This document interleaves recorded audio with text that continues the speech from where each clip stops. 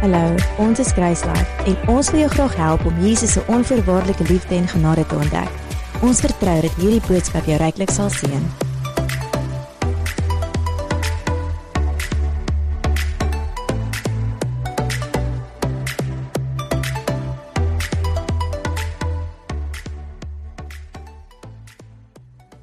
So ek wil begin vandag om vir jou te vra, hoe oud is jy? Nou, van die mense wat baie jonk is, gewoonlik onder 20 jaar, kan dadelik weet hoe oud hulle is. Vir die res van ons, moet ons eers 'n lang berekening doen, want ons is gebore in die 1900s ergens, en dis nou in 2020, en ons probeer uitfigure, weet ek nou al verjaar, wanneer verjaar ek? So vir party van ons vat dit 'n bietjie langer, en as jy nou nie jou presiese ouderdom nou kan uitfigure nie, as dit jou so lank gaan vat, as jy so lank terug gebore is, kies net 'n ouderdom. Okay. Maar hoe oud is jy vandag, en wat het gebeur op jou ouderdom, of jou ouderdom, hoe lank ook al terug, as jy 30 jaar oud is, wat het 30 jaar terug gebeur op jou ouderdom? Jy is gebore op daai ouderdom, 30 jaar terug, of 35, 60, whatever die ouderdom is. En as jy verjaar, wat vier jy met jou verjaarsdag? Jy dink nie net aan jou geboorte nie, jy vier jou geboorte, maar jy vier jou lewe. En die dag wat ons vandag vier, is Kersfees, en Kersfees is nie 2000 jaar terug, was dit nie die woord Kersfees gekoppel aan Jesus se geboorte nie, dit was net Jesus se geboorte. Maar as ek vir die vraag kan vra en die woord Kersfees kan gebruik, wat het 2000 jaar terug gebeur met Kersfees? Jesus is gebore. Wat vier ons vandag met Jesus se geboorte? Ons vier nie net sy geboorte nie, ons vier sy lewe. Net soos wat ons lewe vier wanneer ons verjaar, ons kyk nie net na ons geboorte nie, ons kyk na die hele prentjie, na ons geboorte, na ons lewe, en ons vier ons lewe. Dieselfde is dit met Jesus, ons kyk nie net na sy geboorte nie, alhoewel daar iets merkwaardig gebeur het in sy geboorte, kyk ons na sy lewe. Ons kyk na hom in totaliteit.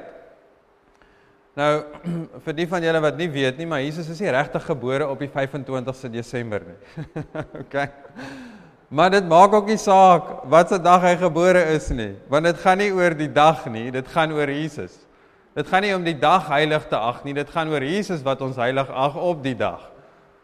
So die fokus vandag, die fokus vir Kersdag is werklik Jesus.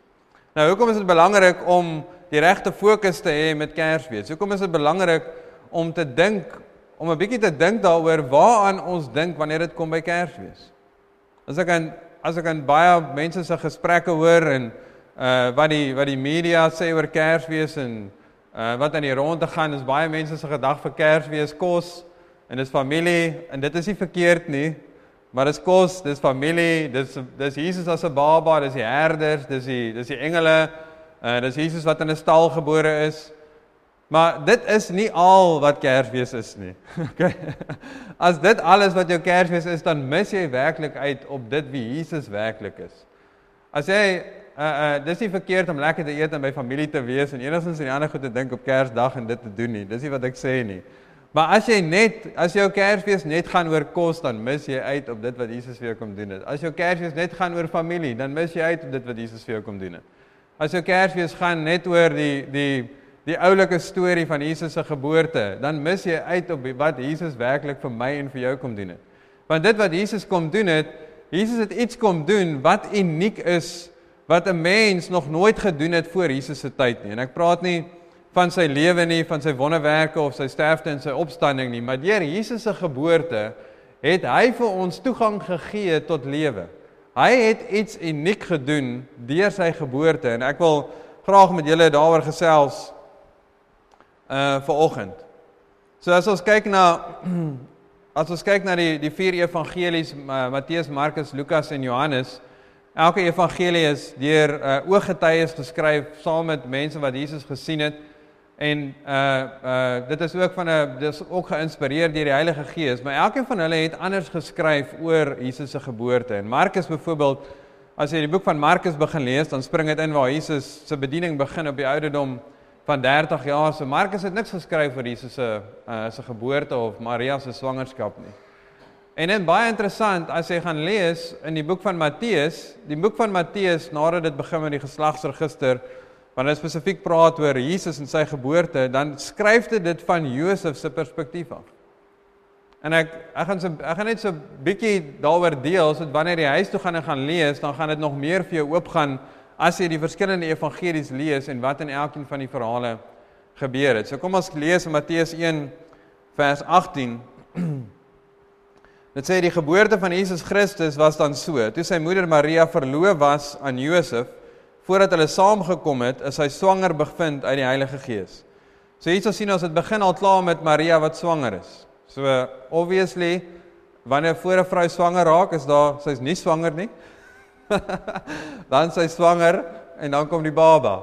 Maar as ons kyk in Matteus, dit spring in, hierso waar Maria alreeds swanger is. Okay? En dan sê dit, in Matteus 1:19, en Josef, haar man, omdat hy regverdig was, en onwillig om haar openbaar te maak, het hy hom voorgeneem om in die geheim van haar te skei. Maar terwyl hy dit in die gedagte gehad het, verskyn daar 'n engel van die Here in 'n droom aan hom en sê, Josef, seun van Dawid, wees nie bevrees om Maria, jou vrou, by jou te neem nie, want wat in haar verwek is uit die Heilige Gees. En jy sal 'n seun baar en jy moet hom Jesus noem, want dit is hy wat sy volk van die sondes sal verlos. En dan vers 22, en dit het alles gebeur, sodat die woord vervul kon word, wat deur die Here die profeet gespreek is. Nou vers 23 het begin met iets wat Jesus gedoen het. Nou, wat Maria het deel daaraan gehad, obviously, maar Jesus is die wat gebore is. Maar Jesus het iets uniek gedoen uit die manier hoe hy gebore is. Uit die manier hoe hy eintlik maar wat is die regte woord? Bevrug is in Maria se maag. Want in vers 23, Matteus 1:23 sê, kyk die maagd, in Engels 'n maagd is 'n virgin, is 'n vrou wat nog nie gemeenskap gehad het met 'n man nie. Kyk, die maagd sal swanger word en 'n seun baar, en hulle sal hom Immanuel noem. Dit is, as dit vertaal word, God met ons. So Maria was 'n maagd, so Jesus se geboorte was heeltemal anders as enige geboorte wat nog ooit gebeur het voor dan. Nou hierdie geboorte van Jesus is 700 jaar terug al geprofeteer deur Jesaja, in Jesaja 7 vers 14, wat sê, daarom sal die Here self aan julle 'n teken gee, kyk, die maagd sal swanger word en 'n seun baar en hom Immanuel noem. So 700 jaar terug is hierdie woorde al gespreek van hoe Jesus gebore gaan word. Okay, nou, wanneer ons in al drie evangelies se boodskap geraak het van Jesus se geboorte, dan gaan ek alles bymekaar bring en dan gaan alles meer sin maak. Okay, so hou die gedagtes. Okay, nou as ons kyk na Lukas, as ons Lukas lees, dan lees ons baie meer van wat voor Maria se swangerskap gebeur het. Voordat Maria swanger geraak het. Ons lees baie meer dit van Maria se perspektief af. En Lukas begin ook met in Lukas 3 is die geslagsregister, maar in Lukas 1 begin nog met Sagaria en Elisabeth. Elisabeth is Maria se niggie, ek dink is haar niggie, ja, van Johannes die Doper, en hoe Elisabeth swanger geraak het, en dan begin dit met Maria, en dit begin met Maria se journey, met hoe die engel aan haar verskyn het, en wat sy gedink het, en hoe sy geredeneer het, voordat Jesus voordat sy Jesus gebaar het, of voordat Jesus sy bevrug is met die Heilige Gees. So Lukas 1:26 begin en sê, in die 6de maand is die engel Gabriël deur God gestuur na 'n stad in Galilea met die naam van Nasaret. Na 'n maagd wat verloof was, hier verwys dit weer na 'n maagd, wat verloof was aan 'n man met die naam van Josef vir die huis van Dawid, en die naam van die maagd was Maria. Nou let nou op die volgende vers, wat gebeur en wat is Maria se reaksie? Okay, in vers 28 sê, en die engel het by haar binnegekom en gesê, wees gegroet begenadigde, die Here is met jou, geseënd is jy onder die vroue. En toe sy hom sien, was sy baie ontsteld oor sy woord, en sy het daaroor nagedink, wat hierdie tog kon beteken, en die engel sê vir haar, moenie vrees nie, Maria, want jy het genade by God gevind. Nou, die engel groet Maria en sê, wees gegroet die begenadigde. En wanneer ons na Maria se lewe kyk, dan sê ons, natuurlik het die Here vir Maria gebruik, want sy het vir Jesus gebaar. Maar ons kyk na Maria nadat die storie gebeur het. Voordat Jesus gebore was uit Maria, was Maria net Maria. Sy was nie die amazing vrou waaruit Jesus gebore was. Sy was net 'n gewone mens soos wat elkeen van ons is. Die Here het nie gewerk deur Maria, omdat Maria perfek was, en omdat sy alles reg gedoen het nie. Die Here het deur Maria gewerk, omdat hy genade is, omdat hy genade in haar gesien het. Die Here het deur Maria gewerk, omdat sy beskikbaar was, nie omdat sy alles reg gedoen het, en alles reg geleef het, en hierdie perfekte mens was nie. Want as ons die Bybel lees met daai lense, dan gaan ons kyk na iemand soos Maria en sê, ek kan nooit deur die Here gebruik word nie, want kyk wie's Maria. Ons moet kyk na die woord en sê, die Here het na Maria gekyk en gesê, wees gegroet, begenadigde. En die Here, wanneer hy na jou kyk, dan sê hy, wees gegroet, begenadigde. Dit wat die Here in jou lewe wil hy doen deur sy genade en sy liefde vir jou, nie omdat jy alles reg doen en omdat jy perfek is nie. Nie omdat jy altyd heilig lewe en altyd die regte besluite maak.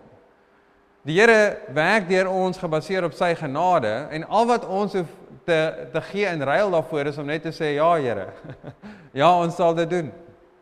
Amen. So in Lukas 1 vers 31 sê, en kyk, jy sal swanger word en 'n seun baar en jy moet hom Jesus noem. En dan gaan dit verder aan en dit praat van Jesus wat die seun van die Allerhoogste is, hy sal die koning wees oor die huis van Jakob. En dan vers 34 sê Maria. Nou hierso praat Maria met God en sy wil weet, die engel het nou vir haar gesê, sy gaan swanger raak en sy gaan 'n seun baar en sy wil weet, hoe gaan dit nou gebeur? Want hierdie is die eerste keer dat so iets in die menslike geskiedenis gebeur. So sê vers 34, so sê Maria vir die engel, hoe kan dit wees aangesien ek geen man het nie?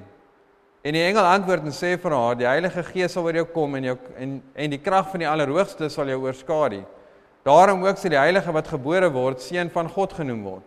En kyk, Elisabeth, jou bloedverwant, het self ook 'n seun ontvang in haar ouderdom, en hierdie maand is die 6ste vir haar wat onvrugbaar genoem is. Want geen ding sal by God onmoontlik wees. En Maria sê, en hierso is hoe Maria swanger geraak het deur die Heilige Gees. Dit was nie iets wat op Maria geforseer was nie. Maria het gereageer op die woord van God. Maria het gereageer op die woord van God en sy het die woord van God ontvang. Vers 38 sê, Maria sê, hier is die diensmaagd van die Here, laat dit met my gaan volgens u woord. En die engel het van haar af weggegaan. So hoe het Maria swanger geraak? Sy het die woord gehoor, sy het die woord ontvang, en dit is wat die krag van God in haar gewerk het. En dit is presies hoe dit vir my en vir jou werk. Jy is nie die volgende persoon wat 'n maagd swangerskap gaan hê nie, daar was net een en dit was Jesus. Maar daar is soveel meer wat die Here of nie soveel meer teenoor Maria nie, maar daar's baie wat die Here in elkeen van ons lewe wil doen, maar hoe ons dit ontvang is om die woord te hoor, die woord te ontvang, en dan, dit is hoe die krag van die Here in ons lewe gaan werk. Is om na die woord te kyk en te hoor wat die Here sê, en te sê, Here, ek ontvang dit. Ek sê ja.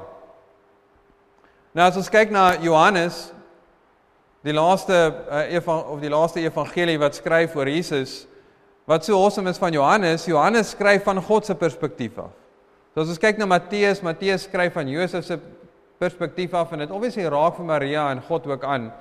Lukas skryf meestal van Maria se perspektief, en as ons kyk na Johannes skryf van God se perspektief af. En as ons nou kyk waar Jesus al klaar was, en ek het 'n langer boodskap hieroor gedeel, wat jy ook kan kry aanlyn, maar in Johannes 1 vers 1 sê, in die begin was die woord, en die woord was by God, en die woord was God. Jesus was daar in geesdeel al van die begin af. En jy kan gaan kyk in Genesis wanneer dit sê, wanneer God ons geskaap het, in Genesis 1:26, dan sê dit, laat ons mens maak, in ons beeld. Dit praat al klaar van ons. As jy kyk na Johannes 1 vers 2, dis net 'n interessante punt, in Johannes 1 vers 1 sê, die begin was die woord, en die woord was by God, en die woord was God. En dan in vers 2 sê, hy was in die begin by God. So dit praat van die woord, wat in die begin was hy. Dit was Jesus. Vers 3 sê, alle dinge het deur hom ontstaan, en sonder hom het nie een ding ontstaan, wat ontstaan het nie. In hom was lewe, en die lewe was die lig van die mense. In vers 4 sê, in hom was lewe, en die lewe was die lig van die mense. Wat was in Jesus? Lewe. Wat is dit vir ons? Wat is in dit vir ons? Dit sê, in hom was lewe en die lewe was die lig van die mense.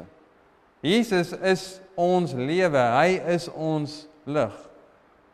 En as jy nou in jou hart kan kyk, as jy in jou hart kan kyk en jy voel enigstens of daar donker is, Jesus is die lig. Hy is die lig vir daai donker. Nie iets wat hierdie wêreld kan bied nie. Daar is nie iets wat hierdie wêreld kan bied wat daai gat kan volmaak nie. Net Jesus kan daai gat volmaak. Hy is die lig van die mense. Vers 14 praat van die woord, en dit sê, die woord het vlees geword en onder ons gewoon. En dit is hoe Johannes beskryf, waar Jesus, hy beskryf het eintlik net in een frase, en sê, en die woord het vlees geword en onder ons gewoon. As ons kyk na Lukas, was dit die hele uitgebreide storie oor Maria se swangerskap, en al wat Johannes sê, en die woord het vlees geword en onder ons gewoon. So Jesus is die woord wat vlees geword het en onder ons kom woon het. Nou, Matteus praat van Jesus wat uit 'n maagd gebore is, Lukas praat van Maria wat die woord ontvang het, en Johannes praat dit van die woord wat geboorte gegee het, of Maria wat geboorte gegee het uit die woord aan Jesus. Nou iets wat Jesus gedoen het, wat niemand anders nog ooit gedoen het nie, is dat Jesus is uit God uitgebore. Jesus is uit God uitgebore, uit die saad van God uit. Jesus is nie uit 'n mens uitgebore nie. Wat is so uniek daarin, dat Jesus uit 'n maagd gebore is, en wat beteken dit vir my en vir jou? Ons kan nie die geboorte van Jesus vat, en ons kan nie Jesus se lewe vat, en net daarna kyk en sê, dit is 'n oulike storie nie. Dit is nie net 'n oulike storie nie. Dit het te doen met my en jou. Jesus het sy lewe afgelê, hy het gekom vir my en vir jou, om iets vir my en vir jou te bring. Jesus het my en vir jou in sy oë gehad. Waarin is ons gebore? In Romeine 5 vers 12 sê, daarom soos deur een mens die sonde in die wêreld ingekom het, en deur die sonde die dood, en so die dood tot alle mense deurgedring het, omdat almal gesondig het. So van die begin af, is elke mens wat uit Adam gebore is, in sonde gebore. Elkeen van ons is gebore met 'n sondige natuur. En wanneer ons uit 'n mens uitgebore is, dan het ons 'n sondige natuur. So Jesus kon nie uit 'n mens uitgebore gewees het nie, want dan sou hy gebore gewees het uit 'n sondige natuur. Maar Jesus is uit God uitgebore met 'n heilige natuur, met 'n skoon natuur, met 'n natuur van geregtigheid, wat heeltemal nuut is, wat nog nooit so voorheen was nie. Jesus is die eerste mens wat gebore is uit God uit, en nie uit 'n mens uit.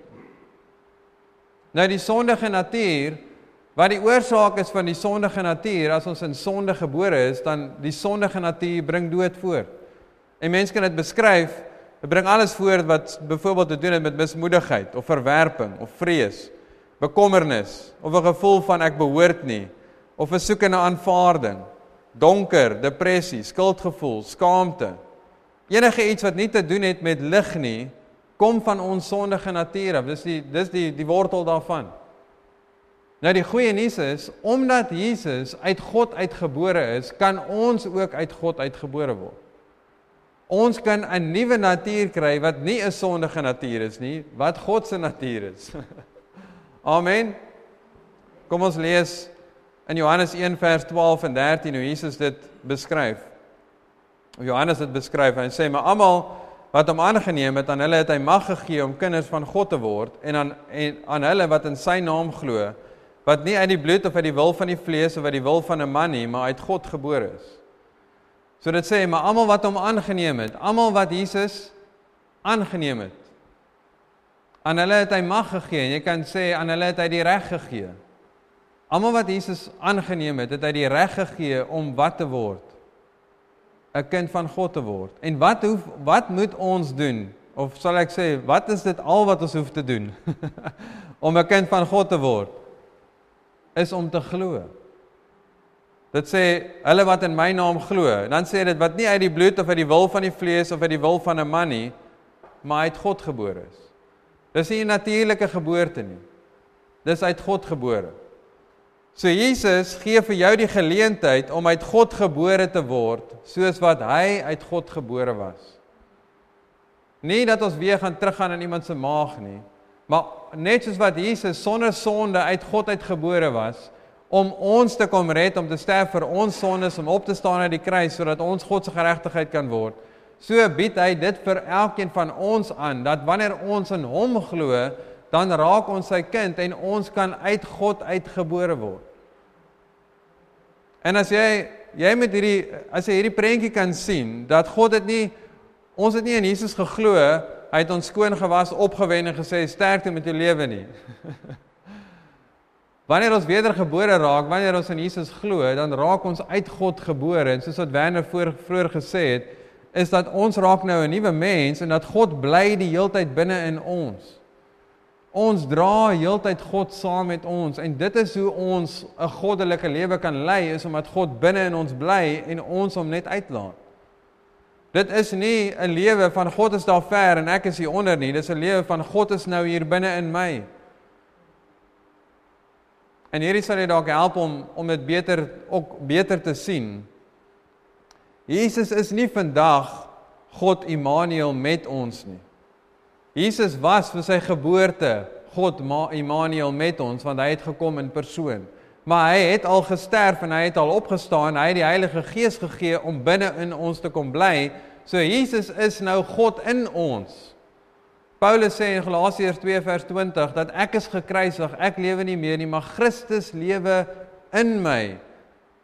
Christus lewe nou in ons.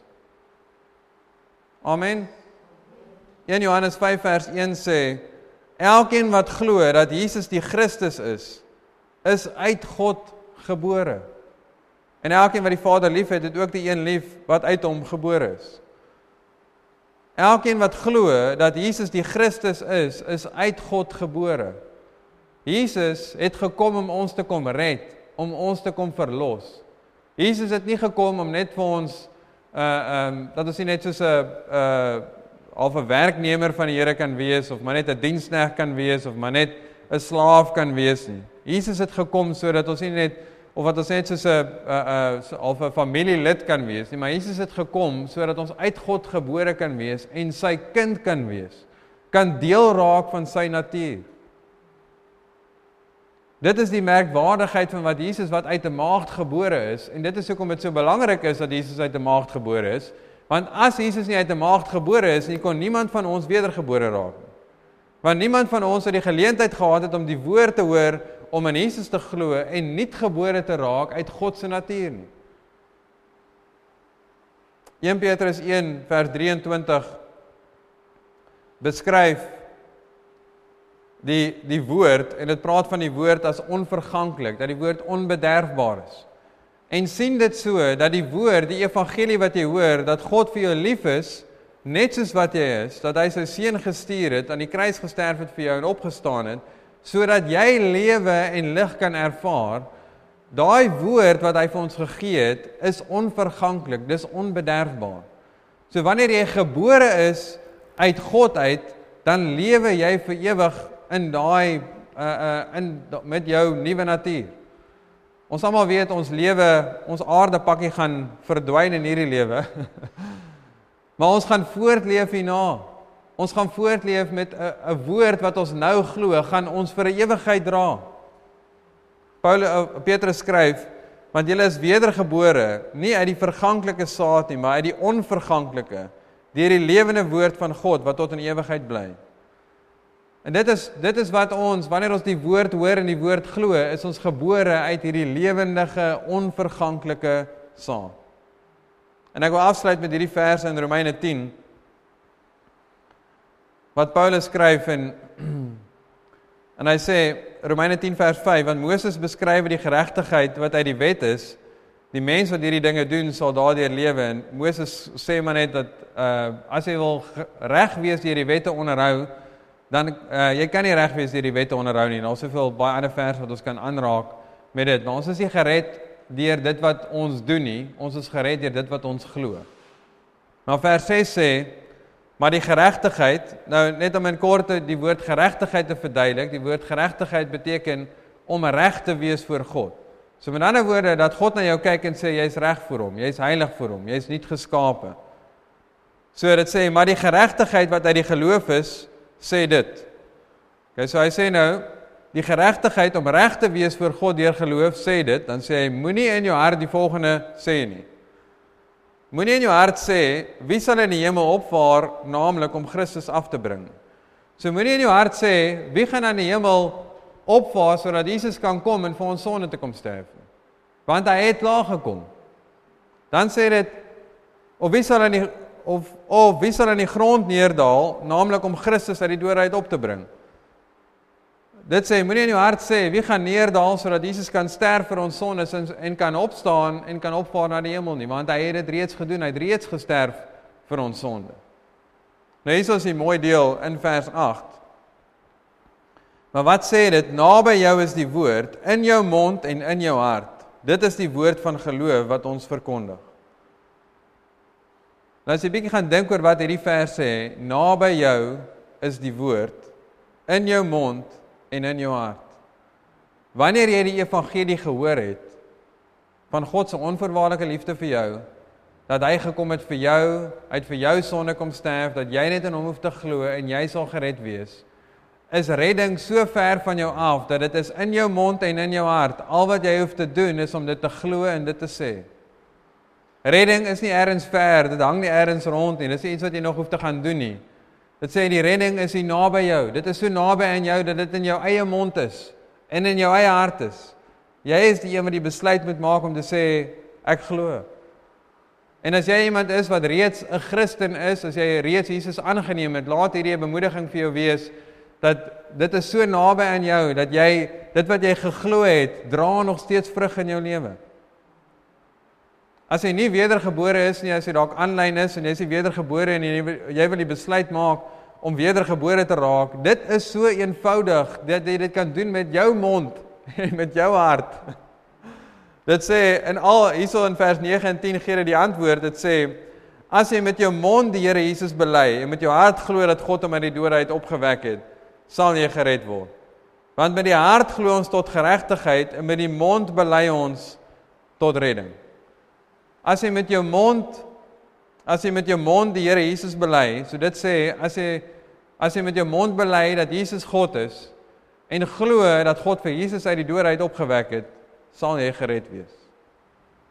Dit is hoe naby redding aan elkeen van ons is. En ongelukkig is dit hoe ver redding van baie ander mense is wat nog nie die evangelie gehoor het nie. En wanneer ons die evangelie deel met ander mense, dan bring ons die redding so naby aan hulle, dat hulle dit kan glo en kan sê met hulle eie mond. Want as ons glo, met die hart glo ons tot geregtigheid en met die mond bely ons tot redding. As ons glo, dan word ons geskape in geregtigheid. Ons word nie geskape. Geregtigheid is om reg te wees voor God. Soos wat Paulus skryf in Efesiërs 4, vers 24, ek het vinnig by daai vers uitkom. Hy praat van dat ons onsself in die nuwe mens moet beklee. Met ander woorde, ons moet ons gedagtes gebruik en sien wie ons geword het toe ons wedergebore geraak het. Hy sê, en julle met die nuwe mens moet beklee, wat na God geskape is in ware geregtigheid en heiligheid. Die oomblik wanneer jy in Jesus glo, word jy geskape in ware geregtigheid en heiligheid. En daai geesdeel van jou bly presies dieselfde. Dit is awesome. Jy is geskape in ware geregtigheid en heiligheid wanneer jy in Jesus glo. En jy kan vandag daai besluit maak, dieselfde soos wat Maria die woord gehoor het, en net die besluit gemaak het en gesê, Here, ek ontvang hierdie woord, kan die krag van God in jou lewe werk, om wedergebore te raak, om 'n nuwe mens te raak. Jy kan vandag daai besluit maak, as jy nog nie daai besluit gemaak nie, want die woord is in jou mond, en dis in jou hart. Kom ons bid saam. Dankie Here, dat U vir Jesus gestuur het, en dat hy uit 'n maagdheid gebore is, sodat ons nie gebore kan wees, dat ons uit U gebore kan wees. En as jy ergens is vandag, as jy aanlyn luister, as jy hier is in persoon, en jy wil werklik daai besluit maak, om in Jesus te glo, om wedergebore te raak, om 'n verhouding met God te hê, wil ek jou regtig uitnooi om saam met my te bid. En as jy saam as 'n deel is van groep mense, kan julle almal dit saam bid, Jy kan dit op jou eie bid, maar jy kan bid en sê dit hardop, sê dankie Here. Sê dankie Here vir u goedheid. Dankie dat u lief is vir my. Ek glo dat Jesus God is. Ek glo dat u vir Jesus uit die dood uit opgewek het. En dankie soos wat ek nou geglo het, so is ek nou gered. Dankie Here vir die persoon of persone wat dit nou in hulle hart gebid het, Here, en hardop gebid het, Here, dat u hulle nuut geskaap het, en dat dit net vir hulle ook 'n werklike die gevoel sal wees dat die berg van hulle skouers af is, dat hulle 'n nuwe lewe het in u, dat hulle u kind is. En ek wil jou bemoedig as jy daai besluit gemaak het om uit te reik na iemand toe wat 'n Christen is, wat jou kan help om te groei in jou verhouding met die Here. Jou lewe is kosbaar en God wil 'n verhouding met jou hê. En daar's mense daar wat jou kan help, wat lief is vir jou, wat omgee vir jou, wat 'n pad saam met jou wil stap. Jy is welkom om uit te reik na ons toe, ons sal enige tyd 'n pad saam met jou stap om jou te help om te groei. En dankie Here dat u woord onbederfbaar is, dat u woord kragtig is, dat u woord werklik lewe en lig is in elkeen van ons harte.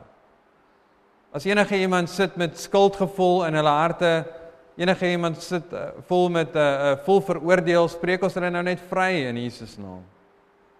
Dankie dat u nie gekom het om die wêreld te veroordeel nie, maar om ons te kom red. Dankie Jesus. God se liefde vir jou is onvoorwaardelik. Dit beteken God koppel geen voorwaardes aan sy liefde nie. Dit beteken God het jou lief net soos wat jy is. Jy moet dalk presteer vir mense, maar vir God hoef jy nie te presteer vir sy liefde nie. God het jou net lief. As jy dalk weggedraai het van die Here af en voel jou verhouding met die Here is koud, draai net na die Here toe en sê Here, dankie vir u liefde. Dankie dat ek net met oop arms omhels kan word deur u liefde. God is nie kwaad vir jou as jy weggedraai het van hom af nie. Hy ontvang jou terug in liefde. Hy wil vir jou wys hoe lief vir jou het. Hy wil vir jou wys hoe kosbaar jy is en wat hy alles vir jou gedoen het. Dankie Jesus. Amen.